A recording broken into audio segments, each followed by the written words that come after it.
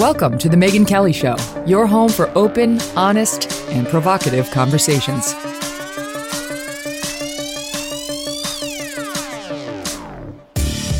Hey everyone, I'm Megyn Kelly. Welcome to The Megyn Kelly Show and this weekend extra episode.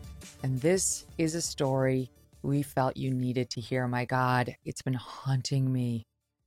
Oh, a beloved Toronto principal, Richard Bilkstow, tragically died by suicide in July. And what led up to that decision is absolutely chilling. And I would submit was inevitable with the crazy race essentialism, DEI approach that we've been forcing down the throats of people in our country and our neighbors to the north in Canada, where this happened. The Free Press, this is the media group that Barry Weiss, our friend, started, and they've been doing great reporting. They did an in-depth report on Richard and the DEI training sessions that he participated in before his death that really, they weren't DEI training. They were bully sessions. That's what happened to this man. I believe he was bullied to death. And joining me now with the story is Free Press reporter Rupa Subramanya. Rupa, thank you so much for being here and for this great reporting. It is absolutely chilling. Thanks for Thanks for having me on the show, Megyn. It's a real honor. It's as I said, it was a matter of time because so many people, like if I went to a DEI training, I'd probably be kicked out because the things I'd be saying would be unacceptable. People who are of the left feel the need to be accepted by those doing these trainings. And while some are brave enough to push back here or there, they do get made examples of. They wind up being the one that gets example, like, oh no, this is wrong. And it's happened to people like when I was in the city, they offered this at my daughter's school, and another mom came to me. She's a white mom, and she said the entire time it was the white people were shamed. It was all about, it was very anti-white and about how the country's, white nationalist and so on and so forth. And you were not allowed to speak. Like they told the white people to be quiet for the entire training for 2 days. And finally, at the end of the training on the second day, the white people were allowed to say something. And she gently, very gently pushed back saying, I don't think the country's that racist. We elected a black president, whatever. And they just, the shitstorm that rained down on her, they made her an example of her so that nobody else would speak out. So that brings me to your story. When I read it, it sounded very familiar to me. This one gentleman pushed back gently on some of the narrative that was being spewed in his DEI training. And the pile-on that then happened to him was grossly unfair. So take us to the beginning of Richard Bilkstow's story. Thanks, Megyn. Richard Bilkstow, his passion was always education. He loved teaching and mentoring, and especially kids who came from the most marginalized and underprivileged backgrounds. And he really felt that he could make a difference to a young person's life. And not all of us get to live our dreams, but he actually got to live his dream of teaching. He was a lifelong educator. He was loved by his students and admired by his colleagues, his peers and school board officials. And he was recognized as a leader in adult education here in the province of Ontario, where I live and where Richard Bilkstow lived.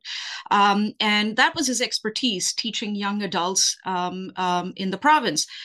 He retired in 2019, but he loved teaching so much that he worked as a supply principal at various adult learning centers.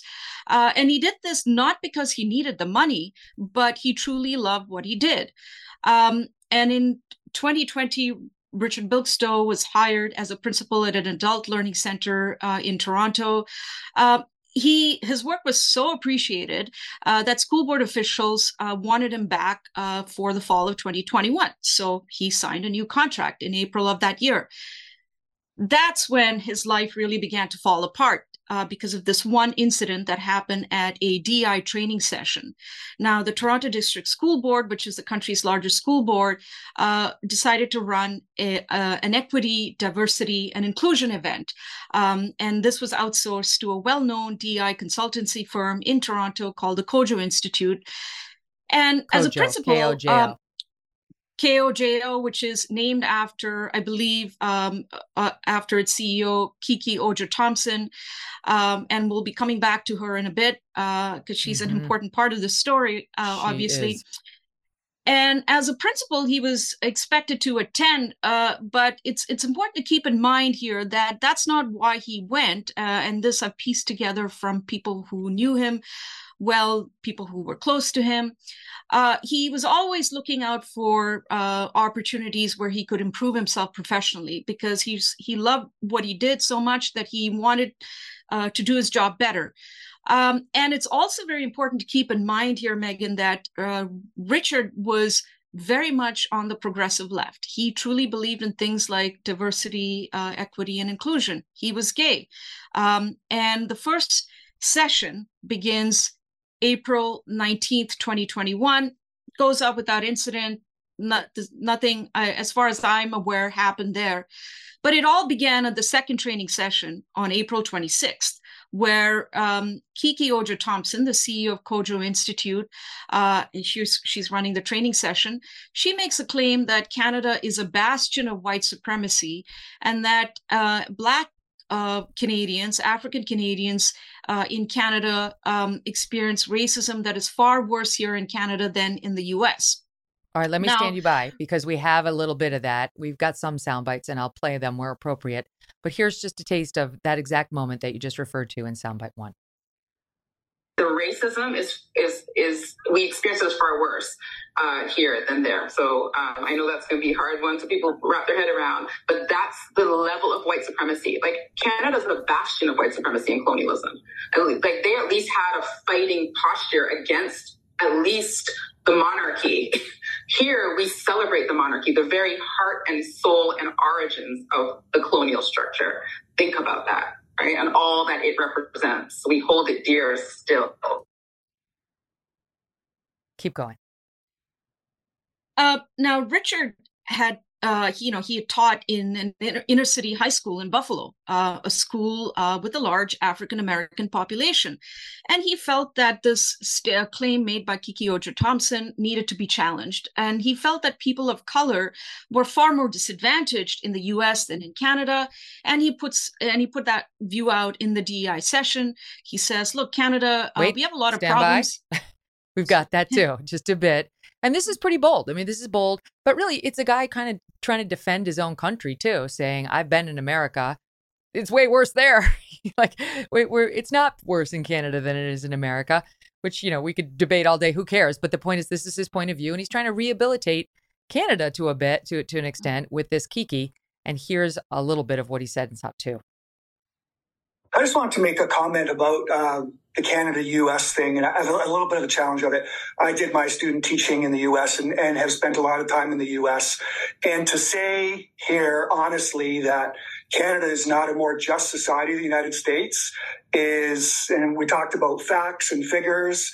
I invite everyone here to do some research, and you look at yeah, absolutely. And look at things like education and look how you think about a system we have in Ontario where every student is funded equally. You go to the United States, they're funded based on their tax base. We have a public education system where everyone is funded the same way. It's not like that in the United States. We have a healthcare system here where everyone has access to healthcare. It is not the same way in the United States. So to sit here and say, all honesty, we're talking about facts and figures, and to walk into the classroom tomorrow and say Canada's just as bad as the United States, I think we're doing an incredible disservice to our learners.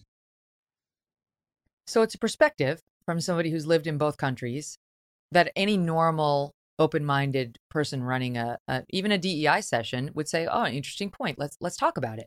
No, that's not how it went. I'll just cut to the next soundbite and then I'll give it back to you. Here's Kiki's response to what he said, and you'll hear Richard on the back end. Here's how she handled it. So what's fascinating is, and this is why we're in this place that we're in, is that you think, so we're here to talk about anti-Black racism, but you and your whiteness think that you can tell me what's really going on for Black people? Like, is that what you're doing? Because I think that's what you're doing, but I'm not sure. So I'm going to leave you space to tell me what you're doing right now.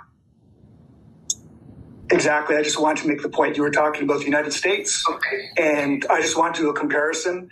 And as I said, you talked about facts and figures, and listening to the facts and figures. And I think if everyone here looks at the facts and figures and all kinds of studies, and you'll see we're a far more just society. Okay, can I just say this, Rupa? This is like, I hate the term, but it does work. It's triggering for me because we pulled our kids out of these New York City schools that were super woke. I mentioned my daughters, but my son's was just over the top on all this stuff, race, gender, all of it. And they had a racial presentation there at our son's school that walked you through how you're a racist if in response to a person of color telling you you're a racist or that America's racist, if your first response is to question it in any way, that's further evidence of your racism. Totally right out of the Robin DiAngelo handbook. And this was presented to the parents at the school in a slideshow by their new head of DEI as fact. If you have any resistance to the notion that America's racist or you're racist as a white person, further evidence of your racism, and that's just your denial, and you're working through like a 10-step program to where finally, if you get beaten over the head with it enough, you'll recognize you're a racist, America's racist, and only once you land in that point, have you come full circle on the DEI training and sort of get your gold star. So I totally see what she is doing to him. You're not allowed to challenge a Black person speaking about this issue. Period. The mere fact that he could have said anything that was challenging. Didn't have to be what he said. It's not allowed. Go ahead. Well, yes. I mean, Ojo Thompson, as we heard in that clip you just played, reacts angrily, accuses him of white privilege, and accuses him of not understanding the plight of Black Canadians. And then after that, things go from bad to worse. Ojo Thompson, after that interaction, seemed to wanted to make an example out of Richard. And in another clip that we obtained, she refers to him as a weed, and that they got the weed whacker out today, and she's laughing as she says that. And that made for it was just horrifying listening to that. And then the session continues, and then the following session, which happens the next week on May 3rd, Richard goes to this session as well. At this session, Kiki Ojo Thompson refers to the previous session. She, in fact, refers to the interaction in the previous session that she had with Richard without naming him. And she says, let's talk about that. Let's talk about what resistance looks like. What does a resistor do? What are a resistor's tactics? What does a resistor sound like?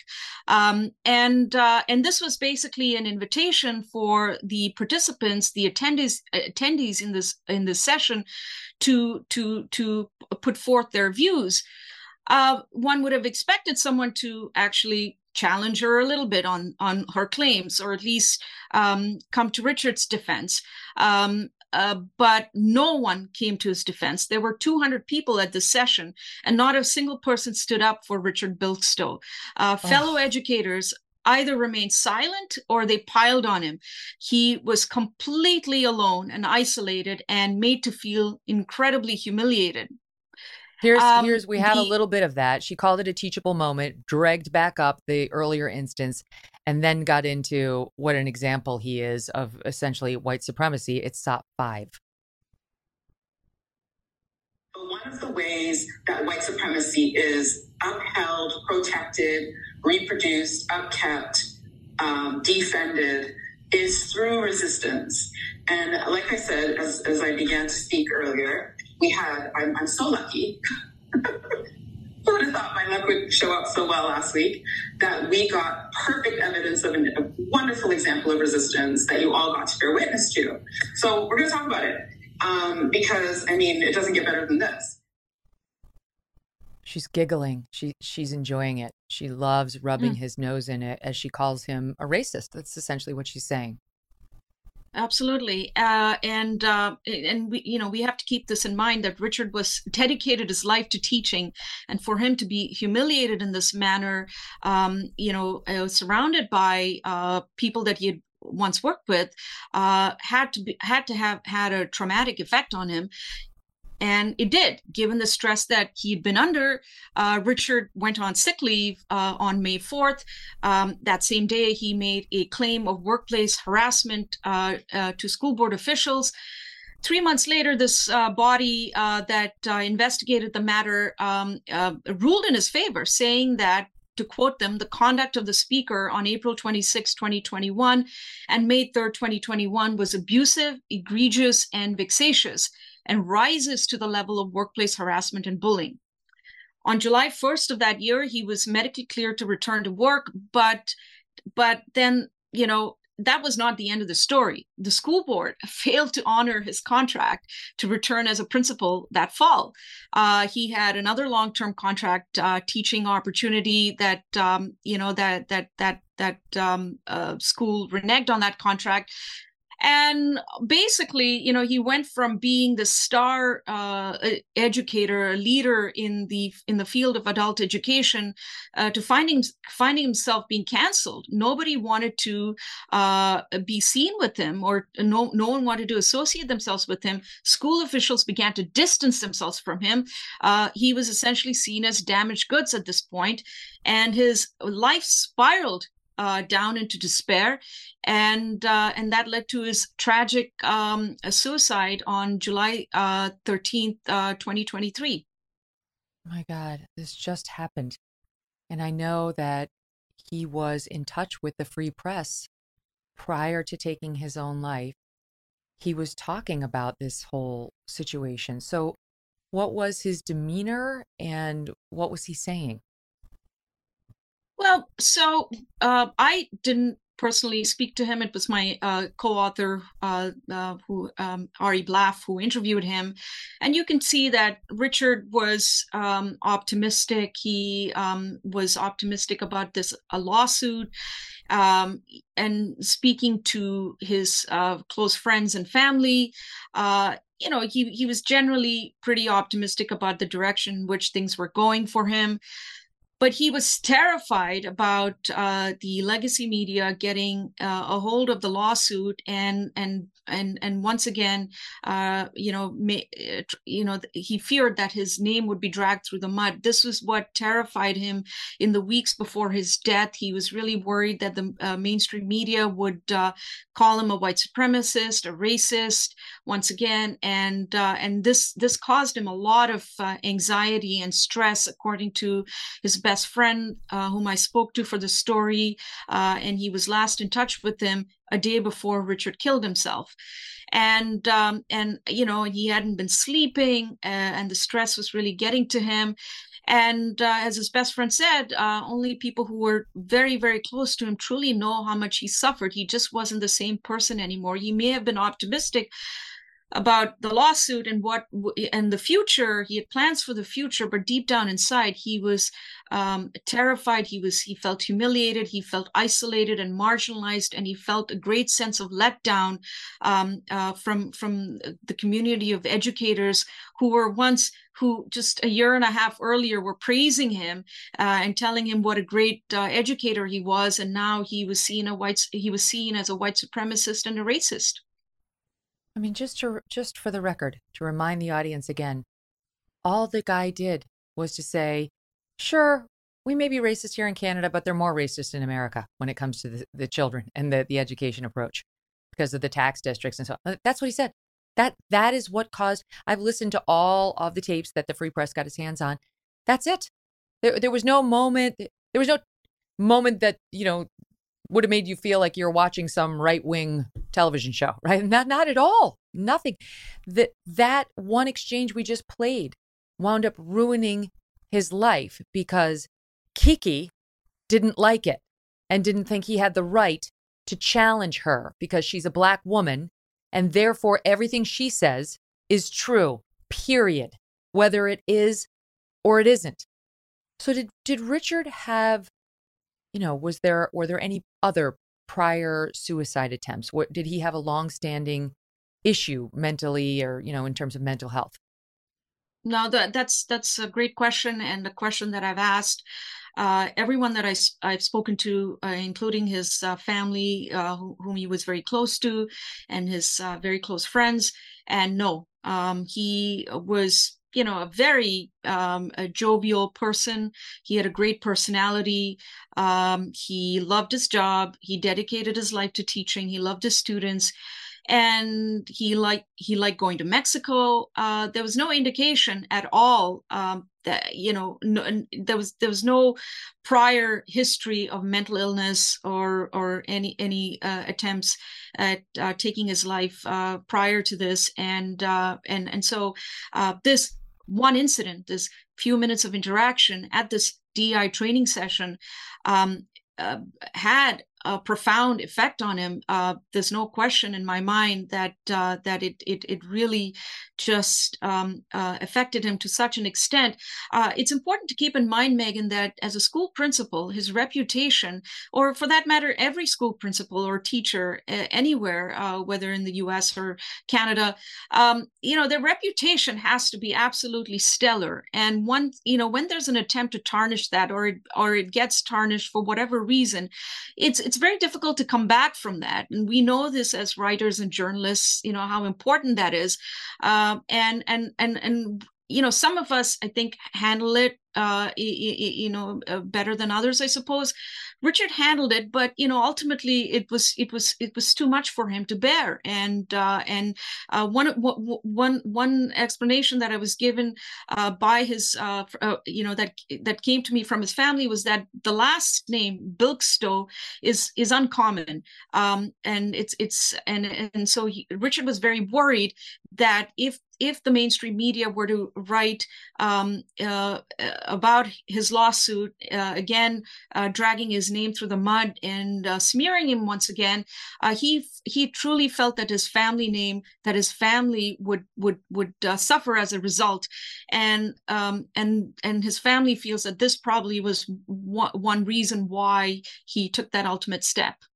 Oh my God, it's like, I just want to say to people, I talk about this all the time. I really believe that reputation is a mirage. It's a mirage. All that matters is who you actually are, and your relationships with the people, as I say, within 15 feet of you. The people who really know you would know that this was a lie about Richard. He got spun up in the belief that reputation is real, and that, sure, it would have real life consequences for him potentially on the employment front and so on. But my God, I wish I could have spoken with him. As somebody who's been through something similar, I wish I could have spoken with him. I hope that anybody out there suffering with this, because this is being done to people in Canada and in the United States and all over the world now, should know that these are passing storms, that these are dishonest brokers who do this to you, and that people are catching on. Maybe not as much in April 2021, but by July, this month. Yet last month, they've caught on to this cynical game that's being played. But Richard sounds like he was a tender soul, and they got to him. And that's the risk. That's the risk that, this school system ran in bringing in this person, right? And she's still up and operating. Is she not, Rupa? She's still out there. This woman could get hired tomorrow by a school in Canada or the United States. Absolutely. Well, this institute boasts a pretty big client list, including the CDC, H&M, and a bunch of other, government organizations here in Canada. So they certainly have made a lot of money from these DEI training sessions. His death was, so incredibly tragic and was completely avoidable. And what's happened now is, rather than being contrite and being compassionate, Kojo Institute and Kiki Ojo Thompson seem to be doubling down by saying that right-wing elements are trying to weaponize his death and use it against her, that she's in fact the actual victim here. And even though a man died by suicide after being abused at our training session, And this tragedy, if I may say this, is one instance which shows truly how Canada has drifted to such an extreme where dissent and healthy debate are tarred as disinformation or malice, and this is coming from the Prime Minister on down. And I feel that we truly are in this Orwellian situation, and it's not at all clear how we go from here and how we get out of this mess. But it's a good warning to you guys, our friends south of the border, of exactly where you don't want to go. Right. But we are, as I say, this already infiltrated my schools back in 2020. So, I mean, I was living this firsthand. This is already here. If you think this is a problem only in Canada, you haven't been paying attention. I'll guarantee you there's some DEI coordinator who's trying to get into the school of all American children right now with this similar messaging. I've seen it. I've sat there and looked at the slides myself. This is the presentation. You're not allowed to challenge. This is the statement in part to which you refer, statement by the Kojo Institute. This incident is being weaponized to discredit and suppress the work of everyone committed to diversity, equity, and inclusion. While the coverage by right-wing media of this controversy is disappointing and led to our organization and team members receiving threats and vitriol online, hello, welcome to Richard's world, we will not be deterred from our work in building a better society for everyone. So lesson not learned at all. And No. has Kiki spoken to the Free Press at all? Has there been any atonement or responsibility taken? No, none that I'm aware of. Publicly, she's, I think there was a protest actually a couple of weeks ago by a group called Parents of Black Kids, something like that. And they essentially said that she's a victim and she's being tarred by right-wing elements. And this is disinformation, misinformation, all of the usual boilerplate stuff that they would use to try to discredit what happened. So unfortunately, what's happening is that his name is, after his death, is being smeared. This is exactly what Richard feared when he was alive, that people would distort what happened during the training session. And this is why, we really wanted to provide the audio recordings, because it's one thing to read an excerpted text that is in the lawsuit, and that itself makes for horrific reading. But it's quite another to actually listen to the audio recordings and actually get a sense of the tone, and her laughter, her laughing when she calls him a weed, and that when she refers to him as a weed, and that that how lucky she felt that an example just showed up and she couldn't believe her luck. And she mocked him and laughed at him. She mocked him, and so the audio recordings, are chilling and they're powerful, and I'm so glad that I was able to share that we at the Free Press provided that, embedded that in our story. There are more audio recordings on my Twitter thread where I talk about the story that are well worth these recordings. To. But here's the thing, Rupa, it's not only like, so we talked about how, yes, everybody's different. Everybody's built differently. I mean, I've been through this washing machine and it's horrible, but I'm okay. Richard had a different experience. But here's the thing that we really need to worry about. It's being done to children. It's being done to very vulnerable children who are already unsteady emotionally, a lot of them. They're going through puberty, they're going through depression, they're addicted to social media, all the things that have been affecting depression, COVID, of teenage girls, teenage boys, and they're being subjected to these kinds of trainings. I mean, they're bringing these into schools and subjecting children to them, and they're going through this. So it's like, good God, think of what could happen. And like, parents need to stand up and say, Kiki will not be coming to our school. Kiki has a very checkered record. Kiki's behavior toward a good man it very definitely appears to have played a role in his decision to take his own life. That's what happened here. That's the allegation, whether she wants to deal with it or not. And the answer is she doesn't. But like the fact that you guys are shining a light on this is what makes it so important. Did Richard himself like say anything about it? Did he leave a note? Did he explain any of this? Um, um, I'm told that he left a note, but we don't know the contents of the note. That has not been released to the public or to anyone that I'm aware of. But he certainly spoke about what happened to him to everyone that he met. He was seen as someone who really wanted to, this incident had affected him so much. But, even prior to that, he was always looking to improve the education system, the public education system here. But post this incident, he, was helping. He was doing more of that, and he would befriend people who were also in a similar battle trying to improve the public education system. And anyone that he met, he spoke about the lawsuit. He spoke about what happened. He would, in fact, play the audio recordings to everybody that he met, that he confided in. It was certainly not something that he kept to himself. But deep down inside, I mean, even though he had a lot of supporters, it's important to emphasize that not one of those 200 people actually got up and defended him. I sent out a call 2 weeks ago while writing the story. Please, if you were in that session with him, please reach out to me. I will protect your identity. I just want to know what happened. Can you corroborate what happened? And not a single person to this day has reached out to me. Oh, and wow. They're ashamed. And you said earlier, you made a very good point about, it's time for people to stand up and say, that's it.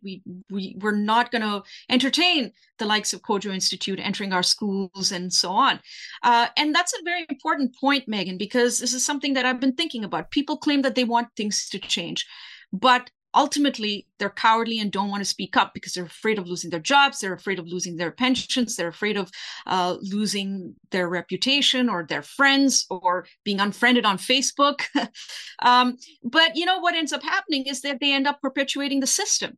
The fact that not a single educator, and these are people who are helping shape young minds. They're supposed to be cultivating courage in our young people. They're supposed to be cultivating critical thinking in our young people.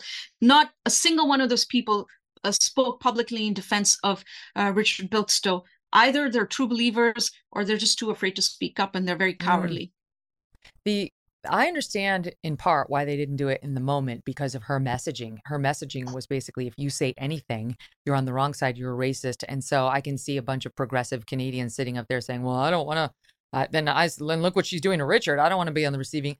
But there's no excuse for, and that's not an excuse. I get why they didn't do it in the moment.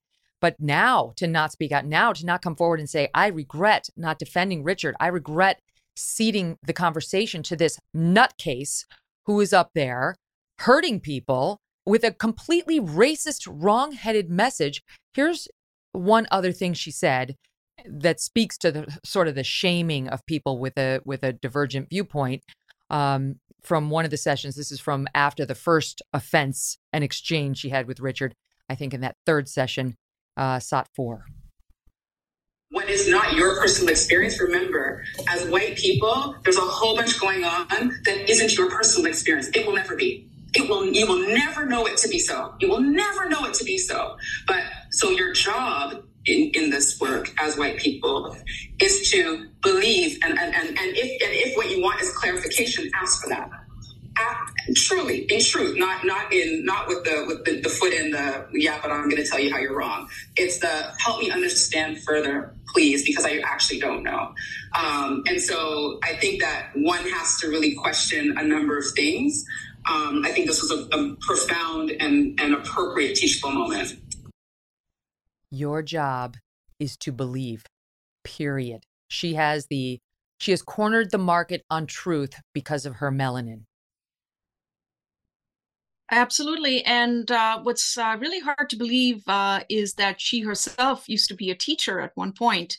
And imagine imparting this kind of, education to your students. It truly is quite disturbing.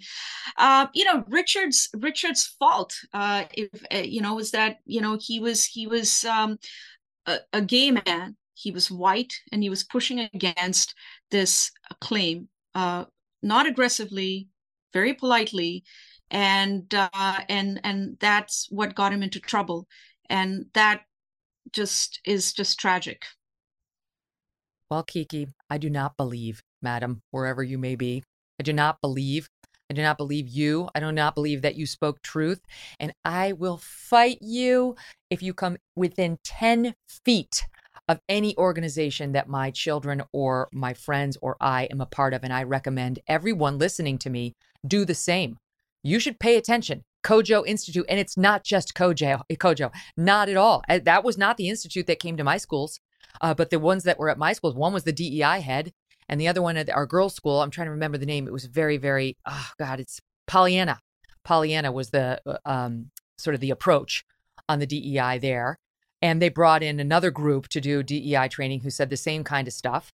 So you have to stay vigilant on it. Last question, though, Rupa. I understand there was some investigation ordered by the education minister there. I mean, will there be any accountability here? I hope so. I certainly hope so. The school board itself has announced a couple of weeks ago that they were going to be launching an investigation into what happened at the DEI session. The Minister of Education in the province where I live has announced, and where all of this happened, has announced an investigation as well. I truly hope that we get to the bottom of this and really try to do justice by Richard, because what happened to him was completely avoidable. It was absolutely tragic. It destroyed, what was done to him, not what happened to him, what was done to him, and it destroyed his life. And now you have people, friends of Kojo, already smearing him after his death and claiming that the DEI trainer is the actual victim. It's an upside down world. It makes me want to go to one of these trainings. I could have some fun with this woman. I would love to get in her face. I'd love to sit there saying, you're full of shit. You've hurt a lot of people. This is a bunch of nonsense. These are racist lies. You're a racist, Kiki. I mean, if you are forced to be subjected to this by your company or your school or your kid is, and you can't manage to pull them, then arm them with facts. Arm them with actual comebacks to the nonsense that this woman spews. And I think more and more people see that those of us who challenge this nonsense are in the right. Black, white, whatever. I mean, more and more people at our school, our boys' school in New York, when we sort of formed an underground group to push back on this nonsense, some of the most outspoken people about it were Black families who were like, this is bullshit. We disagree with all of this. And they were completely aligned with all of us on the harm that was being done with this messaging. But you don't know if you sit there in silence with your tail between your legs. Thank you for calling attention to this. Love the free press. Everyone can check it out at thefp.com. More and more great journalism there. Thank you. All the best. Come back anytime, Rupa. Thank you. Thank you, Megyn. And hope all of you pay attention and have a wonderful weekend. Thanks for listening to The Megyn Kelly Show. No BS, no agenda, and no fear.